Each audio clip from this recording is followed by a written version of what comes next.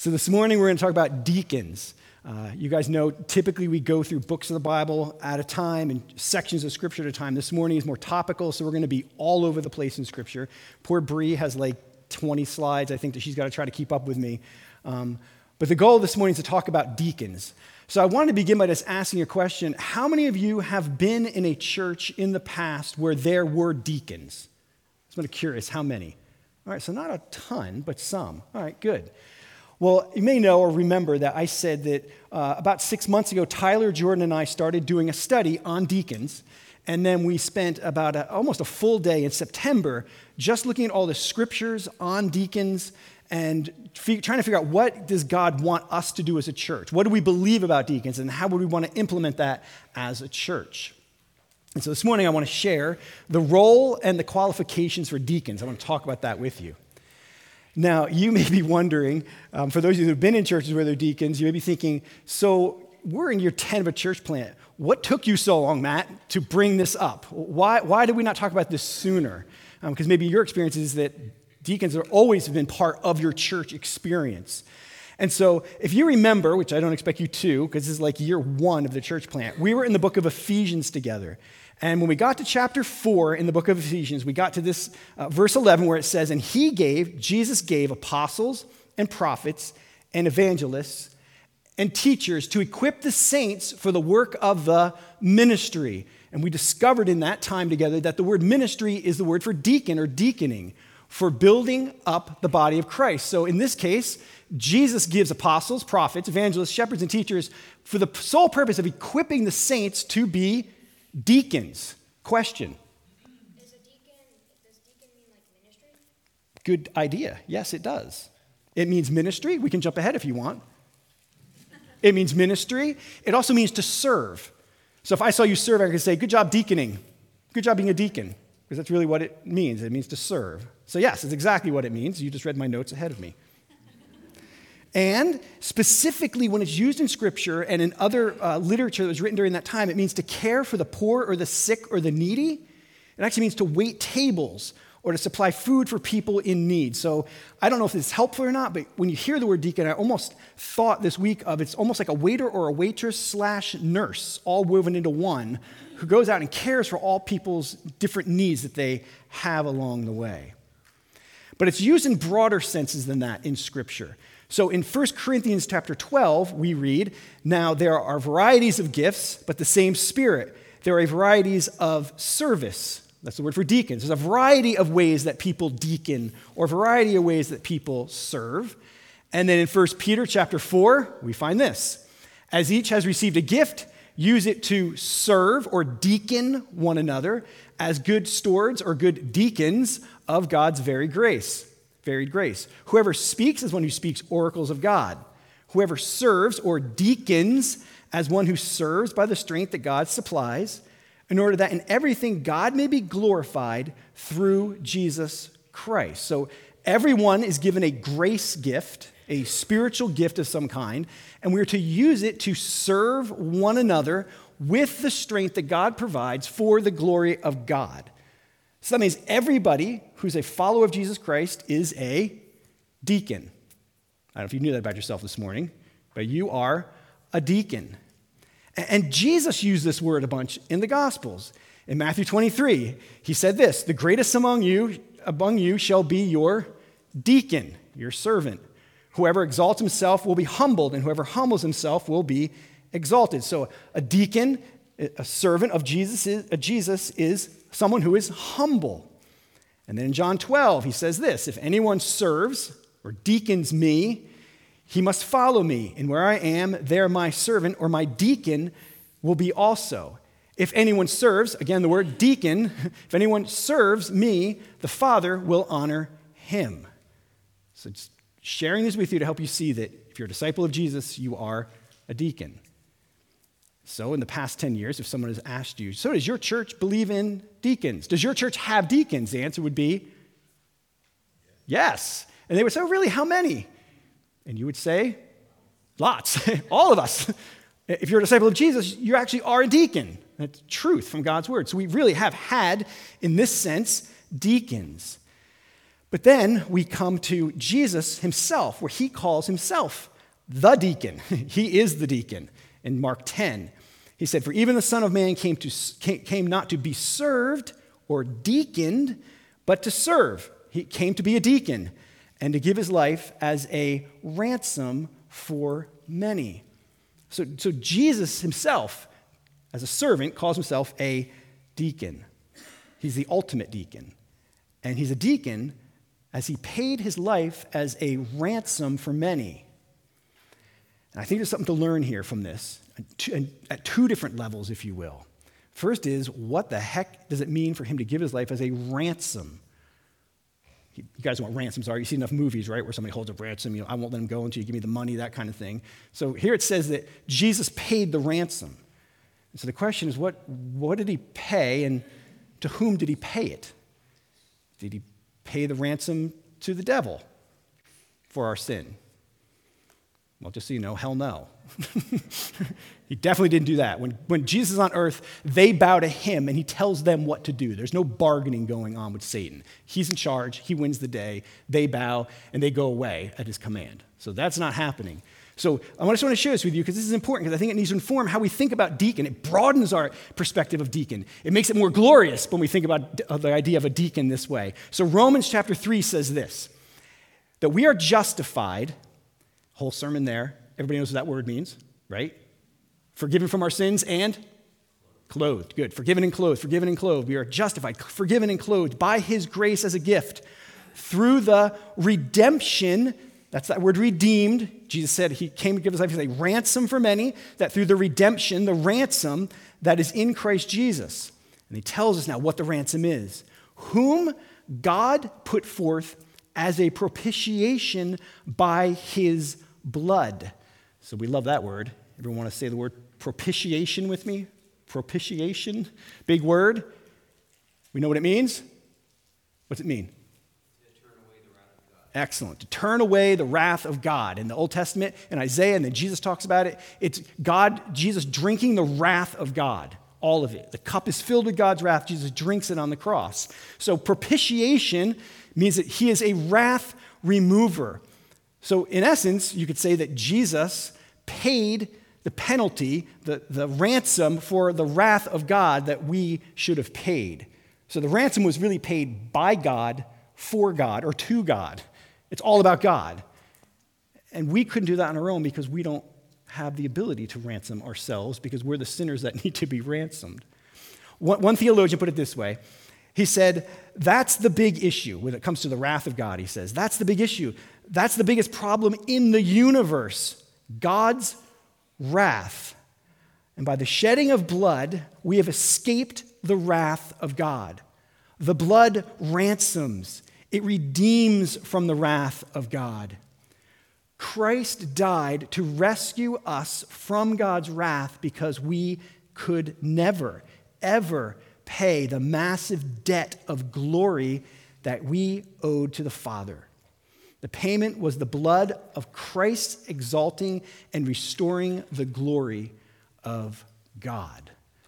So when you think about Jesus being a deacon, he was a deacon that gave his life as a ransom to remove God's wrath from you. So I just don't want you to think small about this word. I think it's what I want. I want you, when you hear the word deacon, I want your heart to soar to the reality that God used to be really angry at you, really angry, and you deserved eternal damnation. But Jesus, the deacon, came and gave his life so you could be ransomed. No fear of God's anger anymore. That's really good news. And you know, it's not just we're not afraid of his anger, but we've got his blessing. So that's our Jesus the deacon. Our Jesus the deacon. He was the deacon that served all the way to death so that the wrath of God could be appeased. And you and I today get to act like Jesus as we deacon, as we live our lives and give up our lives to advance the gospel.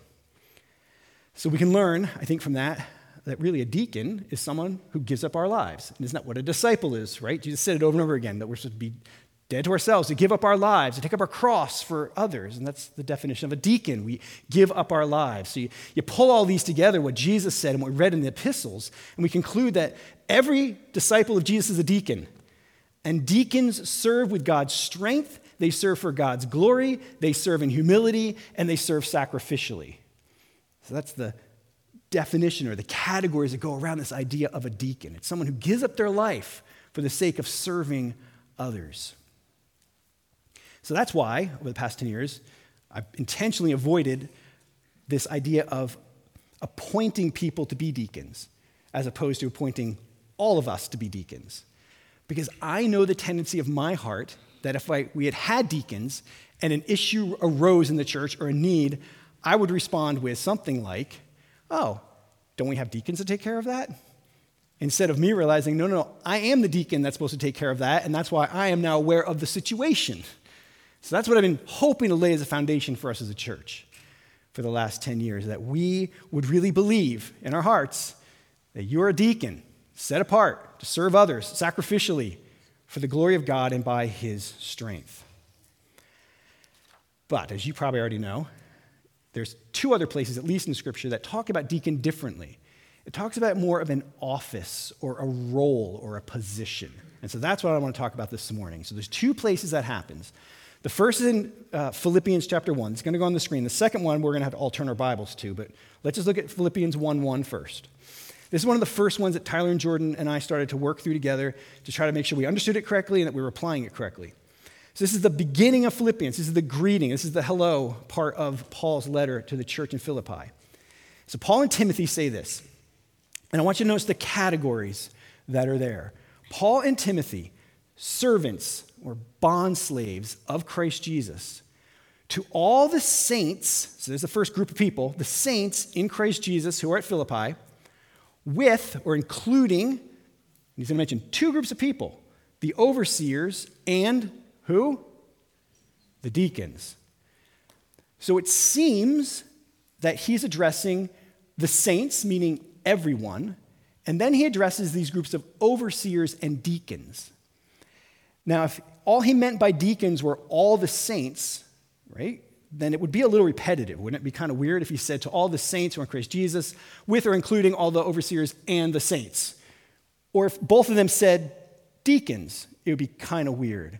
So I think we read this, sort of have our brains are going to be really engaged this morning as we walk through some of these passages, but it seemed like he's talking about to all the saints and then including these two categories of people, overseers and deacons. And there's a subcategory of deacons that are included in the saints, but they're distinct from the saints. Does that make sense? So as we read this, okay, there's some kind of little sign for us that there's some kind of other group of people that are called deacons that work together with overseers. And the reason why we think they're two separate groups that way is because we do know that other places in Scripture, there's the office of overseer. And so he's putting them paired together with deacons, and we have to assume that, okay, that means the deacons must also play some kind of role. They must have an office. They must function in a specific way different than all the saints. So that's how those two, I think, work together. Now, on its own, this passage is helpful, but leaves lots of questions, doesn't it? I mean, for me, it leaves lots of questions. So now we turn, if you don't mind getting at your Bible, and turn to 1 Timothy chapter 3. 1 Timothy chapter 3.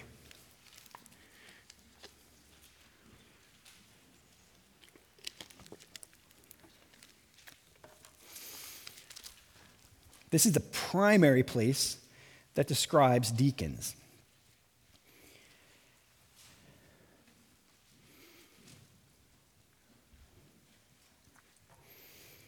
First Timothy chapter 3.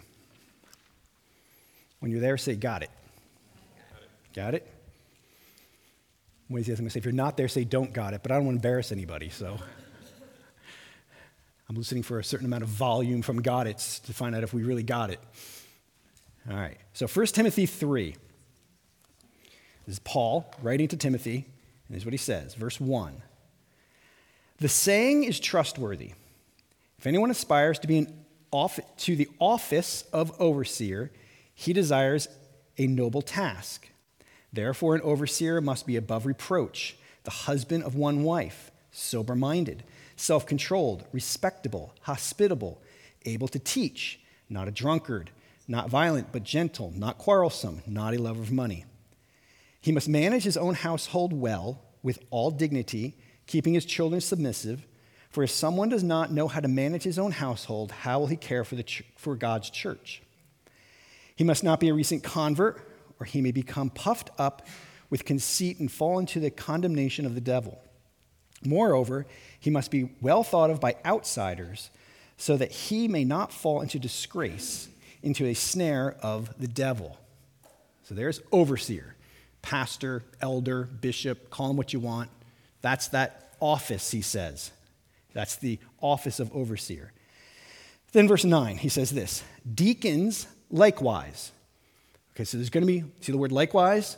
There's going to be some similarities now between what he just said about the office of pastor, shepherd, overseer, with this new role called deacon.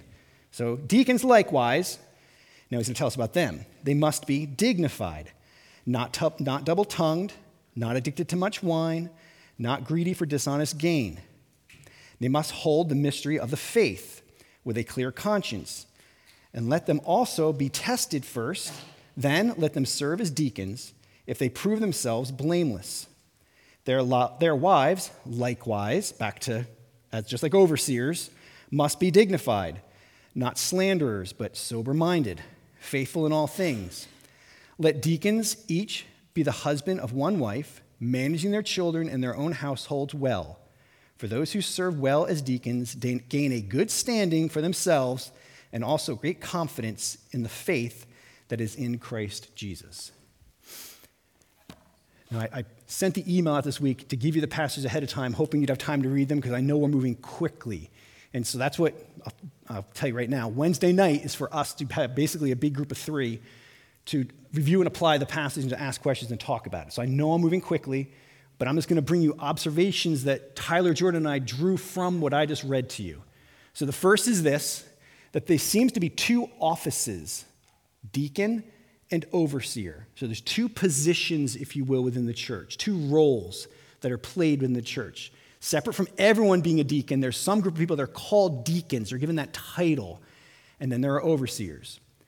Second observation, the qualifications for both the overseer and the deacon, if you looked at it, they're pretty similar, aren't they?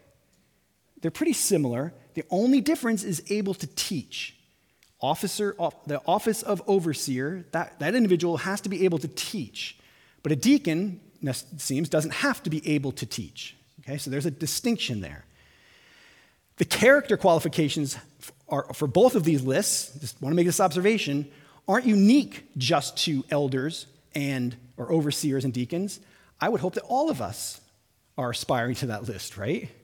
I hope all of us are aspiring to not be drunkards or double-tongued or slanderers or greedy, right? So it's not like this is a unique list like, oh, they're the really spiritual ones and the rest of us aren't so spiritual. No, this list is for everyone, but it's got to be unique for these 2 groups of people within the church, the deacon and the elder. That's what he says to us here. Which leads me to the 4th observation that we made from this passage, and it's this. God's primary concern for both the overseer and the deacon is character. Is character. It's not giftedness per se, it's character. In fact, there's almost really no job description here. If this is all you had and you read this, what does a deacon do? It doesn't tell us anything about what a deacon does. Now, we know why. What does a deacon do? He takes care of his household, he takes care of his family, he should only have one wife. Good. Good. Those are all characteristics of what a deacon needs to be like. Very good. The characteristics of a deacon. Yes, those are characteristics of a deacon. That's good. So we can't do those things, then they shouldn't serve as a deacon. So all we know here is that they serve, right? They're meant to be servants. They should serve others.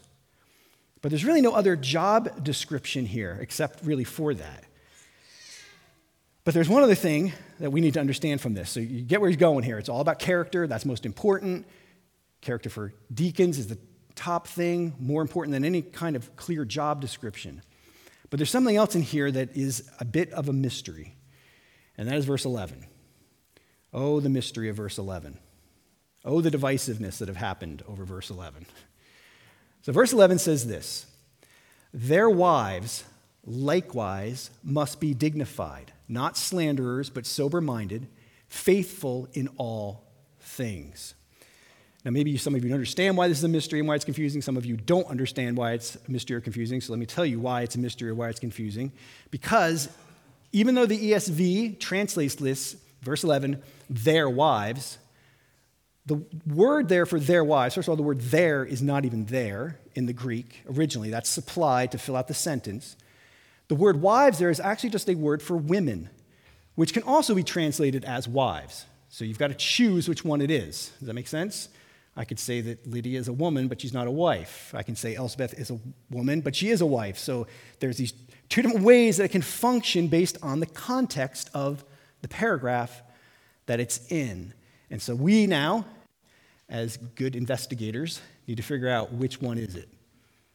I have no idea. No, I'm joking. I want to lead you through a little bit to help you understand, I hope, why Tyler, Jordan, and I landed where we landed, and to bring you along in that conversation, because this is something that is really split down the middle. I mean, literally half of the church in America leans one way, the other half really leans in the other. And so we want to explain to you why we landed where we landed.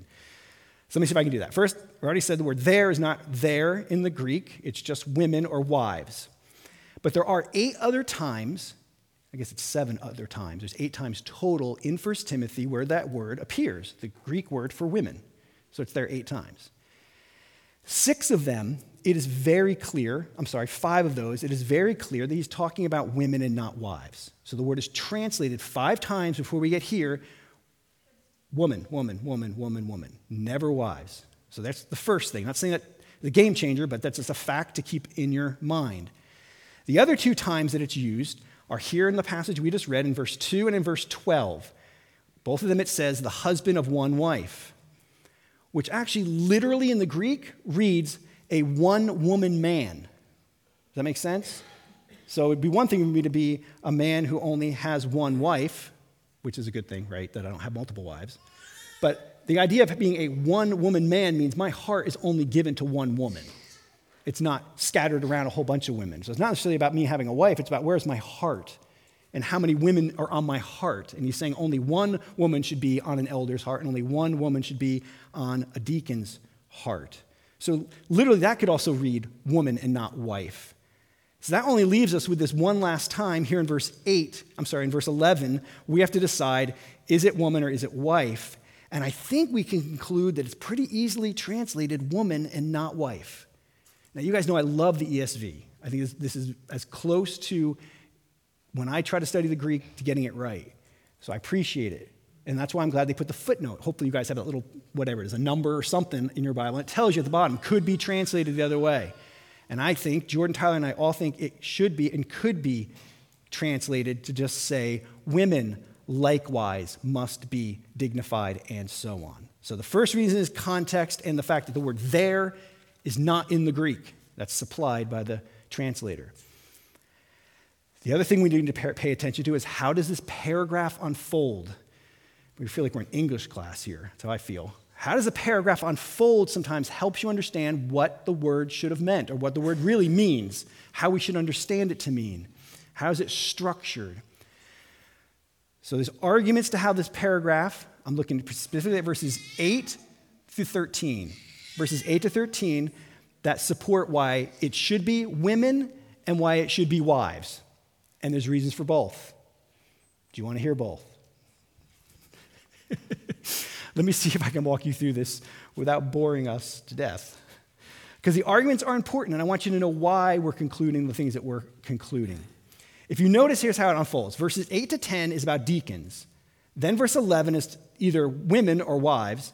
Then verse 12 goes back to deacons, and verse 13 talks about deacons again.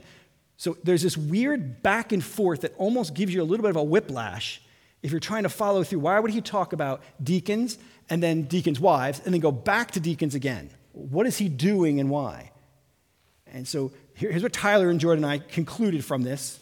There's arguments for this both ways, like I said. Verses 8 to 10 is about deacons, generically speaking, men and women. So when you read verse 8, and it gives you those qualifications all the way to verse 10, it's about deacons, men and women. Then you get to verse 11, and he specifically talks about women deacons. Then in verse 12, he talks about male deacons.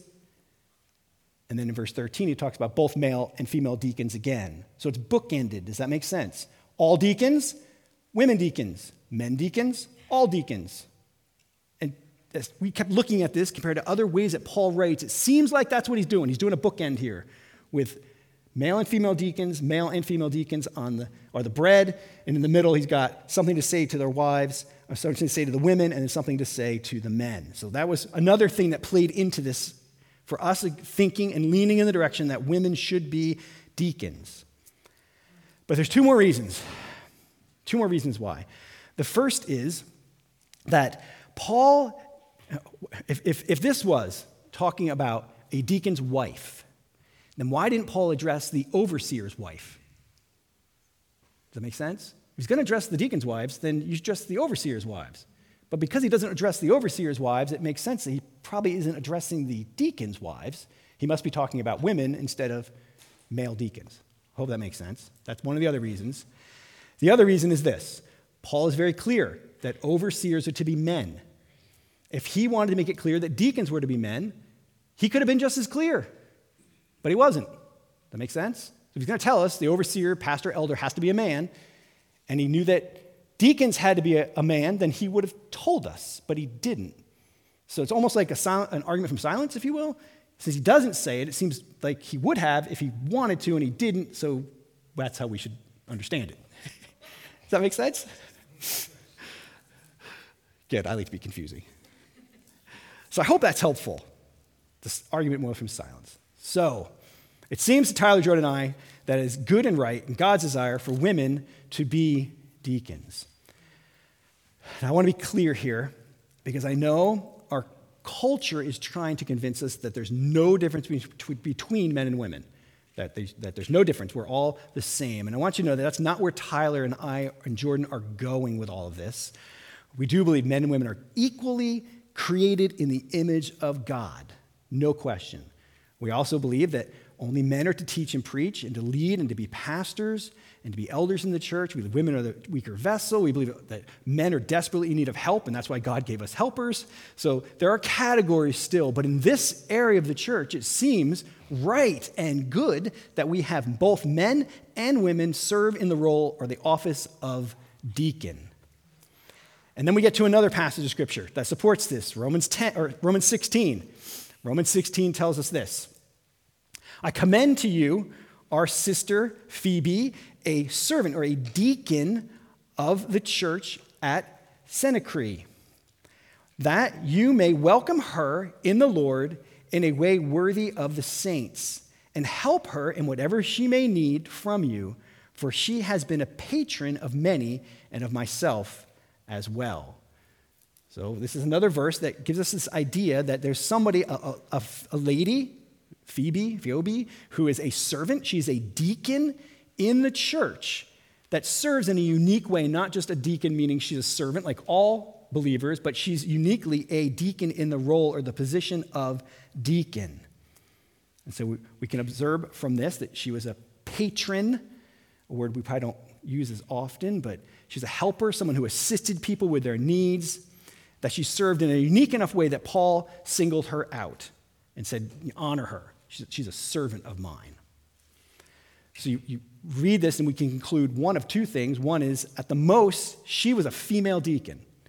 At the very least, it tells us she served in a way that met the needs of the church just like a deacon would. Does that make sense? So this is just we're building blocks here as to what convinced us that, yes, we think that it's good and right for a woman to be a deacon.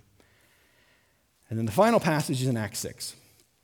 I don't think we have that on projection, so if you want to turn to Acts 6, we'll finish up there. Acts 6.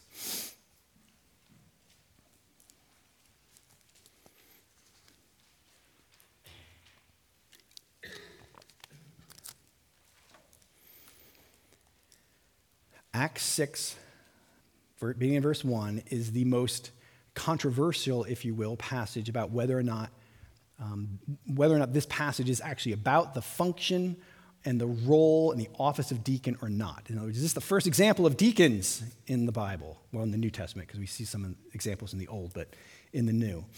So here's what happens in Acts 6. You guys there? All right, here we go.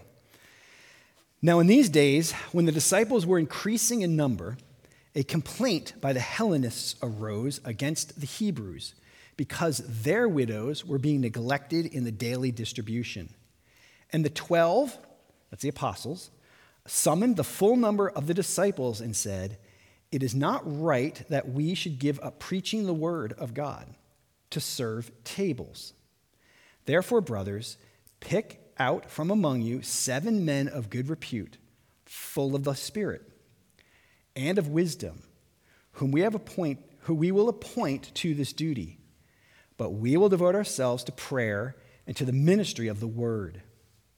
And what they said pleased the whole gathering, and they chose Stephen, a man full of faith and of the Holy Spirit, and Philip, and Prochorus, and Nicanor, and Timon, and Parmenas, and Nicholas, a proselyte of Antioch. These they set before the apostles, and they prayed and laid their hands on them. And the word of God continued to increase, and the number of the disciples multiplied greatly in Jerusalem, and a great many of the priests became obedient to the faith. All right, sorry to have to walk you through so many different things here. When you read narrative, you got to be thinking in 2 categories. Is this prescriptive or descriptive? Some of you probably have those categories when you read it. In other words, is it describing what happened, or is it prescribing something we're supposed to do? Does that make sense? Is it describing something that took place, or describing something that took place and we're supposed to do the same thing? So let me give you an example. Maybe this is helpful. You guys know the story of Ananias and Sapphira? They sell property, right? And it says they bring the proceeds, the money from the sale of the property, and they lay it at the apostles' feet. And they say, "We sold this property. Here's all the money from the property." And the Holy Spirit tells the apostles, "That's not all the money." And what happens to Ananias and Sapphira? They both die as a result. If we were to say that this is prescriptive, telling us what to do, then, I don't know, every year or so, you all should sell something that's worth a lot.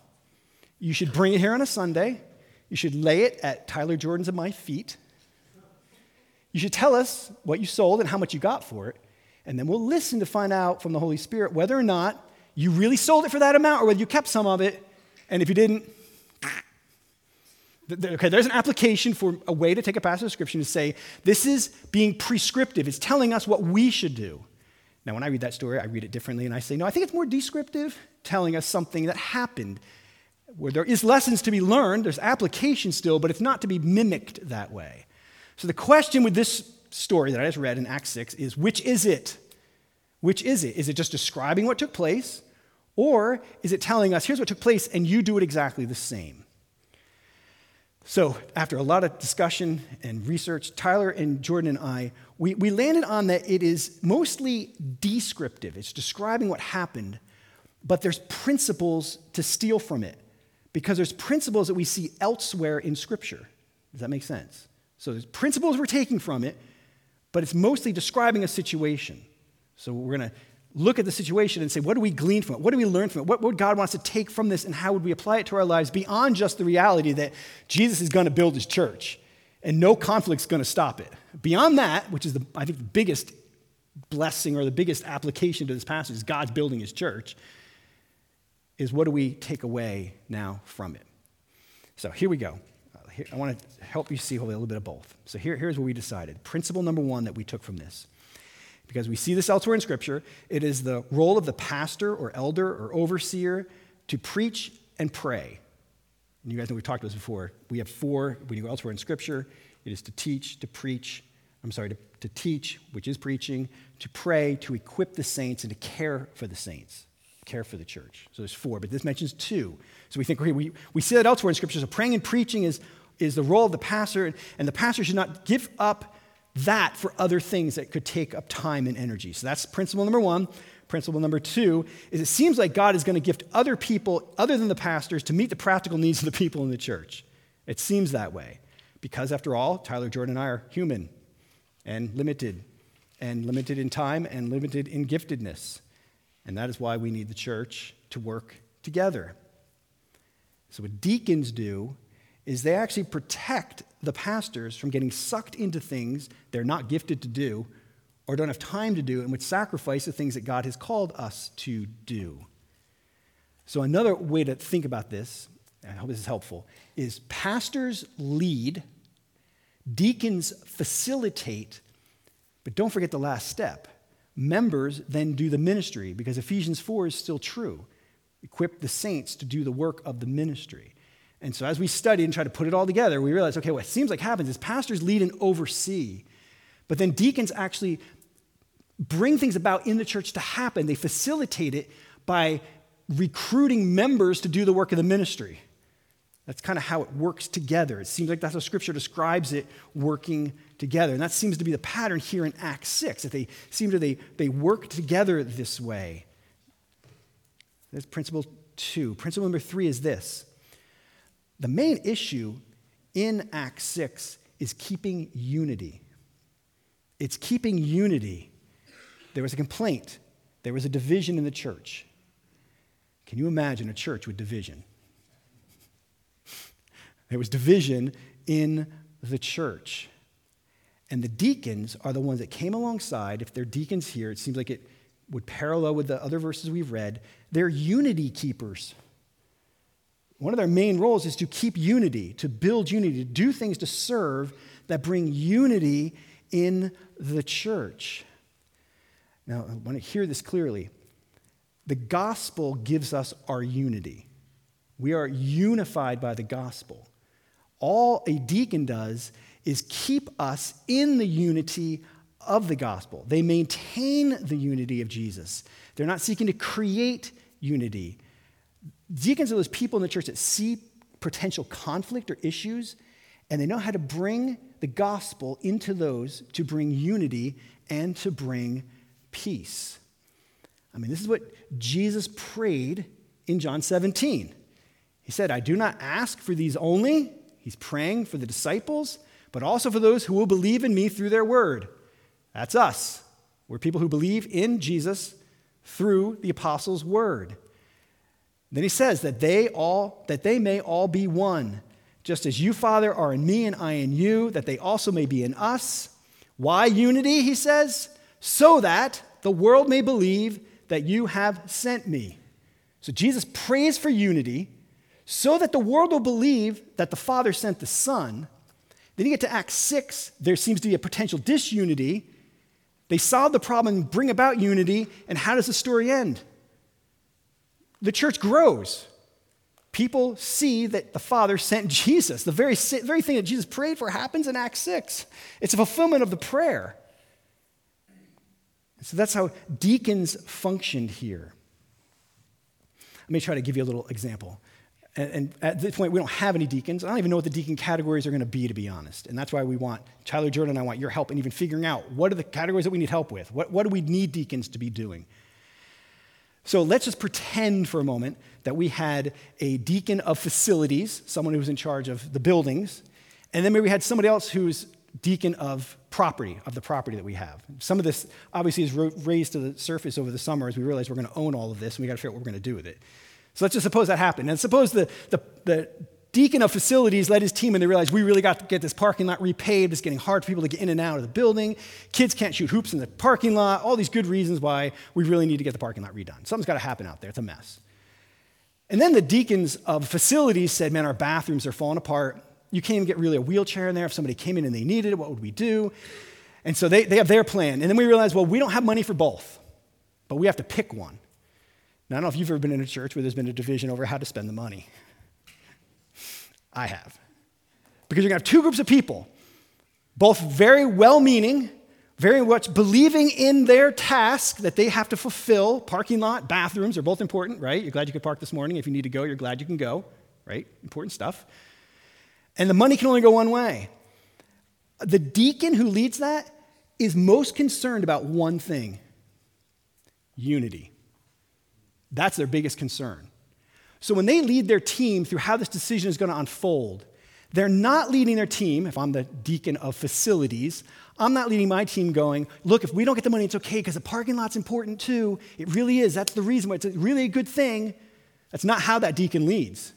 The deacon goes, the gospel is our unity. Jesus is our unity. So if the money goes to them, it doesn't matter because Jesus is the hub of what we're doing. We're unified because of him, not because of where the money goes. Do you see the difference? Do you sense the difference?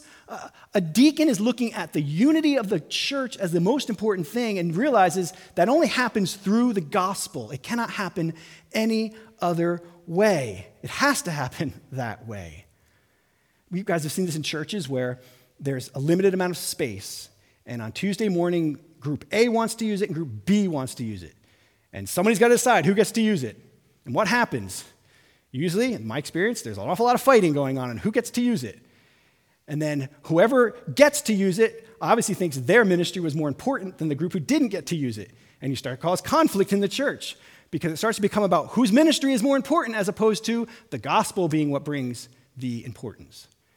So a deacon is someone who is primarily able to see where there's a potential for any kind of division or conflict or not unity, lack of unity, and knows how to make the gospel, Jesus, what really is what unifies us so that everything else falls into its rightful space. I don't know if it's helpful or not. This could really go bad, and then you're going to always think about hula hoops when you think about deacons. I'd rather have you think about Jesus than hula hoops, but it's almost as if a deacon is someone who realizes, pretend this is Jesus, pretend this hula hoop is the gospel, who realizes this is what unifies us, and I want to keep everybody in the hula hoop. I want to keep everybody unified in the gospel. There's all these other things that could potentially try to be a unifying factor. I've been in churches where we have building programs, and money goes into the building program, and talk goes into the building program, and everything is about the building program, and then the building is built, and everyone kind of stands around and doesn't really know quite to do at that point because their unity, their mission was about the building. I've been there. I've lived through it. If the gospel remains what unifies, the deacon's role is to say, my goal is to bring everybody into the gospel. This is what's unifying, not the other stuff. That's secondary. This is what unifies. So I'm going to bring everybody else. If I see people drifting from the gospel, their potential conflict from the gospel, I'm going to go to them. I'm going to say, I'm bringing you into the gospel. I'm going to remind you that Jesus is the most important thing there is. There is nothing else more important. Bathrooms don't matter in the end. We can pee in the woods. The parking lot doesn't matter. We can park in the grass. Right?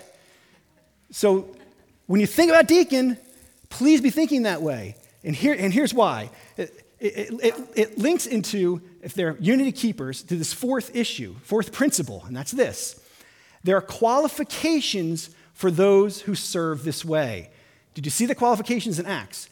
Pick people who have a good reputation, are full of the Spirit, and full of wisdom. That's the qualifications. It's not, hey, go find people who know widows. Find people who don't know widows. Find people who are good with money. Find people who know how to assess how much somebody needs so they can give them the right amount. That's not the categories. It's character. Just like in 1 Timothy, here in Acts, it's about the person's character. You want deacons to have the right character because they're peacekeepers in the gospel. Everything they're doing, they're thinking, how can this breed unity around the gospel? How can this be a gospel issue? How can I make this about the gospel? The gospel is the most important thing, not the issue that seems to be at hand. I heard Tyler say this a bunch of times when we were meeting over those couple of days, talking through some of this stuff.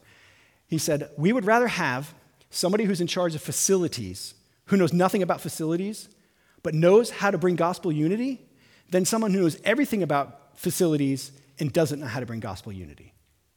Now, obviously, we'd like to have both. But if you don't, I'd rather have somebody who's in charge of the buildings who knows how to make unity happen by reminding people that the gospel is our unity than somebody who's really good at managing a building. And that's where I think you guys have heard like the business side of the church and then there's the non-business side of the church. I think this is where it gets mixed up sometimes. Because in this sense, the most important thing is the person's character. Because whoever that person is, we want to know that they are above reproach. We want to know that they have a good reputation. They're trusted by everyone. We want to know their heart is in the right place in what they're doing, far more important than any gifting that the person may or may not have. And so I am very grateful this morning, very grateful that back in the passage in 1 Timothy chapter 3, if you caught it, it said, let them be tested first. And if you caught that phrase. In other words, don't just throw people into the role of deacon. Let them be tested first. Well, guess what? Many of you have been through a 10-year test, or an 8-year test, or a 7-year test, or a 4-year test, or maybe it's only been a year test, but you've been through a test, and you've been tested. And as Tyler, Jordan, and I were looking through the list of members, we were like, so who doesn't qualify? Like, we have so many people in this church. You meet the qualifications. You want gospel unity. You're here, I believe, and you've only lasted 10 years, is because all you've heard me talk about is Jesus and the gospel. And that's what you want. Because I don't have anything else to offer that's worth anything. No razzle-dazzle, right? This is about Jesus. And so I feel like the character qualifications are here in so many of you that you've been tested. It's been years of testing. And now we think there's a great opportunity for us to, Tyler, Jordan, and I, to empower or to help you to use your gifts in specific ways. Now we're in year 10, for some of you to rise up to serve as official roles as deacons, so that all the other deacons in the church who aren't going to have the office of deacon can deacon with you. Does that make sense? To form little Greek deacon groups. And I don't know what they're going to look like. Tyler, Jordan, and I were saying we think there's some that are going to come and go. There's some that are going to come and stay. There's some where the person who is the deacon leading a ministry might only be doing it for a year. Someone else might do it for 3 years. Someone else will say, I'll do it as long as you want me to. There's no formula in Scripture, so we just want to be open to what God wants us to do and what it looks like, so that ministry can be deployed, so that people can be cared for in different ways. So we've got some ideas, things like, yes, there's facility upkeep, the use of this building and being rented out. How would we use that? Meeting the practical needs of members, finances, all the things that happen here on Sunday, hospitality, and I'm sure you have other ideas of things that will help bring gospel unity, or maintain, better said, gospel unity. Things that will push the mission of the church forward, the going and growing mission of the church forward. And so Wednesday night, that's what we want to do. We want to meet in here and really brainstorm, first review and apply the passage, make sure we all are on the same page biblically, theologically, and then to start talking a little bit, get some brainstorm going about, okay, what are the categories that we think we need as a church in order for people to serve, to be serving in ways that maybe we are right now and it would help just to have a deacon lead it, or new ways that we haven't thought of. And we want you to come, whether or not you ever think you will be a deacon as an office, or whether you just want to come help us figure out what the deacons could look like and what their office might look like. Does that make sense? So if you come on Wednesday night, I'm not going to take that big red Sharpie that I have and put the D on your forehead. I'm not going to do it. Because some of you may come and say, yeah, I think I do want to do that. And some of you, we want you here, even if you're not, because we need your input. Because we want to build this really, really with all of us working on it together. Tyler, Jordan, and I don't want to sit in a room, right, on our own and try to do this. Like, what do you think the category should be, and who should we recruit to do different things? We think that it actually defeats the whole purpose of having deacons, right? The point is to have you and us together figure out, for us to oversee, but for you guys to figure out where are the gifts and what are the things that need to happen in order for our church to push this gospel mission forward in helping each other grow and in reaching the lost. So I want everyone to raise your right hand and say, I promise to be here Wednesday night. If you can, love to have you. 6:45 here. We usually only meet for an hour and change, so we'll get in here, get started quick, and start praying and talking. So if you can come on Wednesday, that would be very helpful. Whew. How long was that? How long? Oh boy, too long. Questions? How many of you guys, I'm not going to ask you your question, but how many of you heard all that and go, I got questions? And you guys got questions? You can bring them Wednesday. I'm just curious, like, okay, good. You got some questions. Questions are good. All right. So when we gather on Wednesday, bring your questions. We want to talk about it. We want to review the passage. We want to apply the passage and get going in this area of our lives. And primarily, I hope you leave with two things. One is that Jesus is the deacon, and deacons are about gospel unity.